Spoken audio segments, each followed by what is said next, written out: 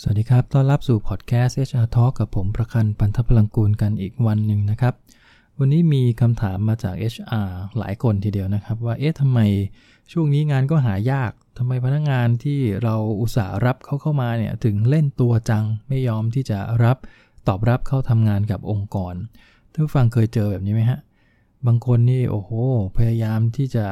เสนอตัวเองเพื่ออยากได้งานนะครับพยายามที่จะผ่านการสัมภาษณ์แต่พอเราเห็นละว่าหน่วยก้านดีเนาะเราก็เลยบอกไปว่าโอเคคุณได้รับการคัดเลือกจากเรานะแต่สุดท้ายพนักงานคนนั้นหรือผู้สมัครคนนั้นกลับบอกเราว่าเขาไม่เลือกเรานะฮะจริงๆช่วงเวลาปกติมันก็คงจะเป็นเรื่องธรรมดานะหลายคนก็อาจจะมองเป็นเรื่องธรรมดาแต่ในช่วงนี้ที่เป็นช่วงโควิด -19 เนี่ยหลายองค์กรไม่เปิดรับสมัครพนักงานด้วยซ้ำไปมันทำให้งานเนี่ยในบางกลุ่มอาชีพเนี่ยหายากนะฮะก็ในทางฝ่ายนายจ้างหรือทาง HR เองเขามักจะคิดว่าช่วงนี้งานหายากเพราะฉะนั้นถ้าเรารับคนเข้ามาเนี่ยเขาน่าจะเลือกเราเลยเนาะไม่จำเป็นที่จะต้องมาปฏิเสธอะไรกันเยอะแยะเพราะว่าอะไรเพราะว่าไปหางานแบบนี้ในจังหวะแบบนี้มันหายากจริงๆแต่สุดท้ายกลับกลายเป็นว่าไม่เป็นแบบนั้นก็ยังคงมีพนักงานที่ปฏิเสธแล้วก็ไม่คิดที่จะทำงานกับหลายๆแห่งเหมือนกันคำถามคืออะไรที่เป็นสาเหตุที่ทำให้พนักงานมักจะปฏิเสธการรับเข้าทำงานขององค์กรเราลองมาดูไหมฮะคือผมเคยทำวิจัยชิ้นหนึ่งแต่นานมาแล้วนะครับว่าทำไมพนักงานถึงปฏิเสธการที่องค์กรบอกว่าผมรับคุณแล้วนะแต่พนักงานใส่หัวเลยบางองค์กรที่HRบอกเลยนะครับว่าหาคนยากมากพอเราตอบรับเขาก็ไม่เอาเรา100เนี่ยถ้าเราหามาเนี่ยไม่เอาไปสัก80คือถ้ามันเป็นสถิติแบบนี้ผมว่าน่ากลัวนะฮะอาจจะต้องหันกลับมามองว่าสาเหตุมันเป็นเพราะสาเหตุเหล่านี้หรือเปล่าที่ผมจะเล่าให้ฟังเนี่ยเรามาดูกันนะฮะตัวที่1ก็คือผู้สมัครไม่ถูกใจเรื่องค่าจ้างแล้วก็สวัสดิการของบริษัทใช่ไหมใช่สาเหตุตัวนี้ไหมคือเงินเดือนค่าจ้างนะฮะหรือสวัสดิการของบริษัทเนี่ยต่ำกว่าตลาดเป็นที่รู้กันเลยหรืออาจจะผู้สมัครคุยกันมาละว่าที่นี่อย่าทำเลยมันต่ำนะที่นู่นที่นี่ยังสูงกว่าอีกถ้ามันเป็นแบบนี้เนี่ยดีไม่ดีทาง compensation and benefit อาจจะต้องหาเซอร์เวย์ดีๆสักเล่มหนึ่งแล้วก็ลองเอาข้อมูลมาเปรียบเทียบ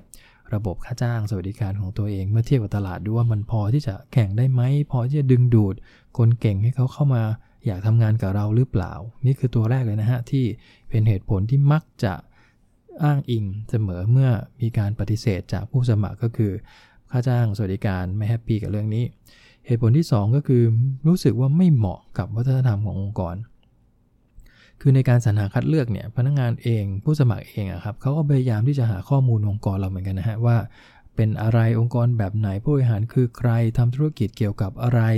นะเปิดเว็บไซต์ดูเปิด Facebook ดูแล้วก็จะเห็นกิจกรรมต่างๆนานาที่องค์กรจัดขึ้นมากมาย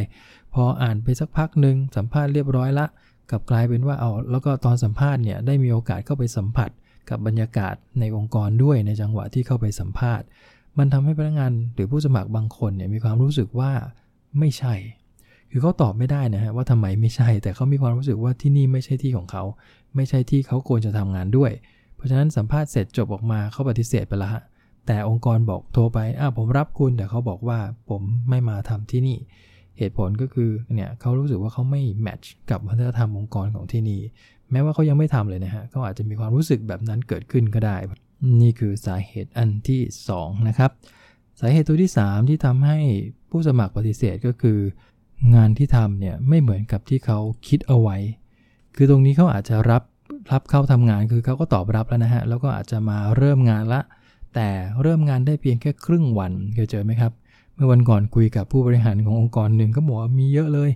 เข้ามาทำงานเนี่ยเราก็อุตส่าห์สัมภาษณ์มาเรียบร้อยคิดว่าน่าจะเป็น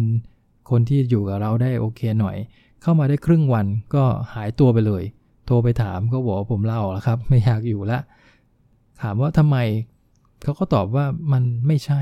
อะไรไม่ใช่เขาบอกว่าทั้งงานทั้งบรรยากาศหลายๆอย่างมันรวมกันแล้วมันทำให้เขารู้สึกอึดอัดแล้วไม่อยากจะทำงานที่นี่เขาก็เลยไปดีกว่านี่ก็คือสาเหตุที่3นะฮะงานอาจจะไม่ตรงกับสิ่งที่เขาคาดหวังเอาไว้ว่าเขาจะเข้ามาทำงานนี้แต่เข้ามาแค่เพียงวันแรกงานกลายเป็นว่าเป็นงานแบบง่ายๆเป็นงานที่ไม่ต้องใช้ความคิดความอ่านอะไรเพราะฉะนั้นตรงนี้ต้องระวังนะครับบางครั้งเราโฆษณาว่าเราต้องการคนทำงานแบบนี้เวลาโฆษณาหางานเนี่ยฟังแล้วงานมันท้าทายมากแต่พอเข้าไปทำงานวันแรก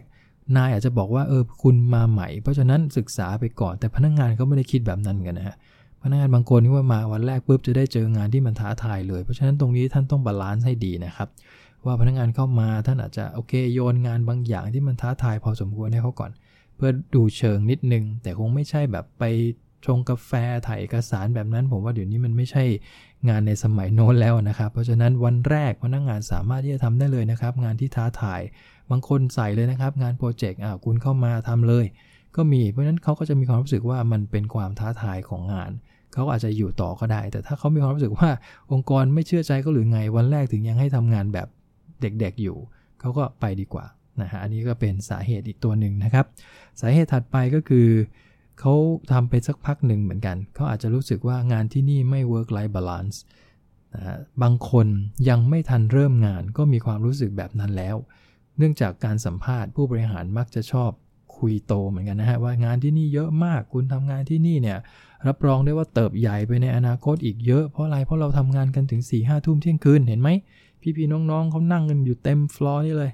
นี่ขนาดจะ5 โมงแล้วนะทุกคนยังเต็มเปี่ยมพลังเยอะในการทำงานแต่ผู้สมัครเขาไม่ได้มองในมุมนี้นะฮะเขามองว่าโอ้ถ้าเขามาอยู่ที่นี่เขาต้องทำงานแบบนี้แล้วเวลาของเขากับครอบครัวล่ะเวลากับเพื่อนล่ะเวลาส่วนตัวล่ะมันหายไปหมดเลยนั่นแปลว่าทำงานที่นี่ work กับ life มันไม่บาลานซ์กันแน่นอนแมวดีกว่าเขาก็ปฏิเสธอีกนะฮะนี่ก็เป็นอีกสาเหตุหนึ่งเหมือนกันนะครับแล้วก็อีกตัวหนึ่งระหว่างรอสัมภาษณ์แล้วก็สัมภาษณ์แล้วระหว่างรอตอบรับ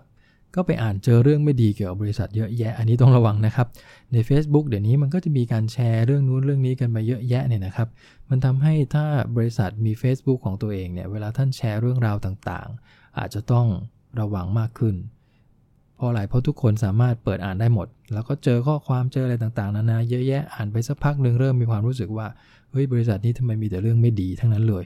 อย่ามาซะเลยดีกว่าเพราะฉะนั้นเขาตัดสินใจเรียบร้อยในวันที่ก่อนวันที่เราโทรไปเรียกเขาด้วยซ้ำไปนะครับตัวถัดไปก็คือระบบสรรหาคัดเลือกที่มีปัญหาเช่นปล่อยให้เขารอนานอย่างเงี้ยฮะเคยเจอไหมครับเดี๋ยวจะติดต่อกลับไปแล้วหายไปเลยนะฮะ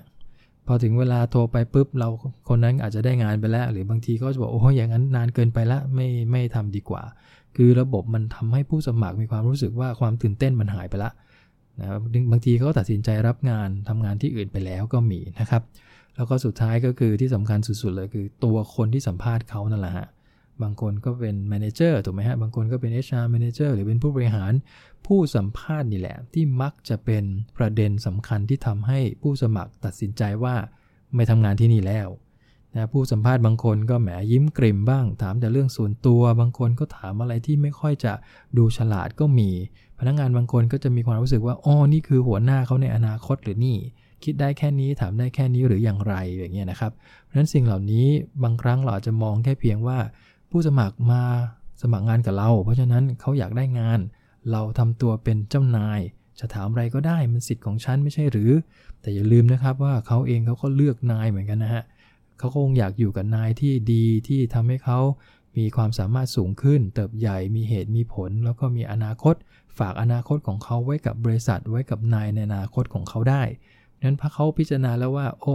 HR ก็อย่างนี้ผู้สัมภาษณ์ก็อย่างนี้เพราะฉะนั้นถ้าเข้ามาเนี่ยผมว่ามันเกินกว่าอย่างนี้แน่นอนเขาก็อาจจะไม่ตัดสินใจรับงานนี้ก็ได้นี่คือสาเหตุหลักๆนะฮะที่ทำให้ผู้สมัครหลายคนบอกปัดหรือไม่ก็ปฏิเสธเลยสำหรับการตอบรับเข้าทำงานขององค์กรเรานะครับลองเอากลับไปพิจารณาดูนะฮะว่าองค์กรของเรามีเคสต่างๆเหล่านี้เกิดขึ้นบ้างไหมถ้ามีก็ต้องวางแผนในการแก้ไขให้มันดีขึ้นมิฉะนั้นถ้าสั้นสรรหาเนี่ยหาคนยากเนี่ยมันเปลืองนะฮะงบประมาณหรือบางครั้งหามาได้แล้วทำงานกับเราได้แค่เพียงไม่ถึงเดือนเนี่ยนะฮะแล้วเขาก็ไปมันต้องวนกลับมาหาอีกงบประมาณในการสรรหางบประมาณในการฝึกอบรมเงินเดือนที่จ่ายเข้าไปแล้วเนี่ยมันไม่มี value added เกิดขึ้นเลยเพราะฉะนั้นจงระวังเรื่องสิ่งต่างๆเหล่านี้ให้ดีนะครับเพื่อทำให้คนที่ได้มาเขาพร้อมที่จะทำงานกับเราเต็มใจที่จะทำงานกับเรา